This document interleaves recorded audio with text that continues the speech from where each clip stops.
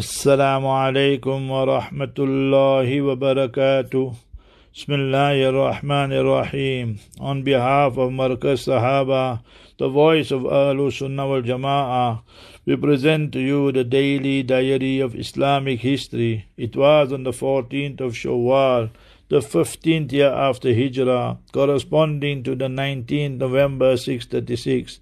The Persian Empire was defeated in the Battle of Qadisiyah in Iraq. This was during the reign of Sayyidina Umar Amirul Mu'mineen radiallahu anhu warda.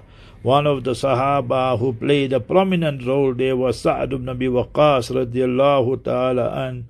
And after that they will never come again. إِذَا هَلَكَ كِسْرَى فَلَا كِسْرَى بَعْدَهُ. So therefore we should remember these empires, they never last forever. Similarly, we find that on the 14th of Shawwal 1393, the 11th of November 1973, Al-Mustashar Hassan al-Habibi took over the reign of the leadership of the Muslim Brotherhood, the Ikhwan, after the founder Imam Hassan al-Banna was sentenced to death by the Egyptian dictator Jamal Abdul Nasir. And that's what they all did basically. You look at Sayyid Qutb Rahimahullah, Abdul Qadir Ouda, you see Sheikh Jibreel now in Ramadan of this year, all executed by the tin-pot dictators of Egypt. May Almighty Allah decimate and destroy them. Allah grant the shuhada the higher stages in Jannatul Firdaus. Ameen. Assalamu alaikum.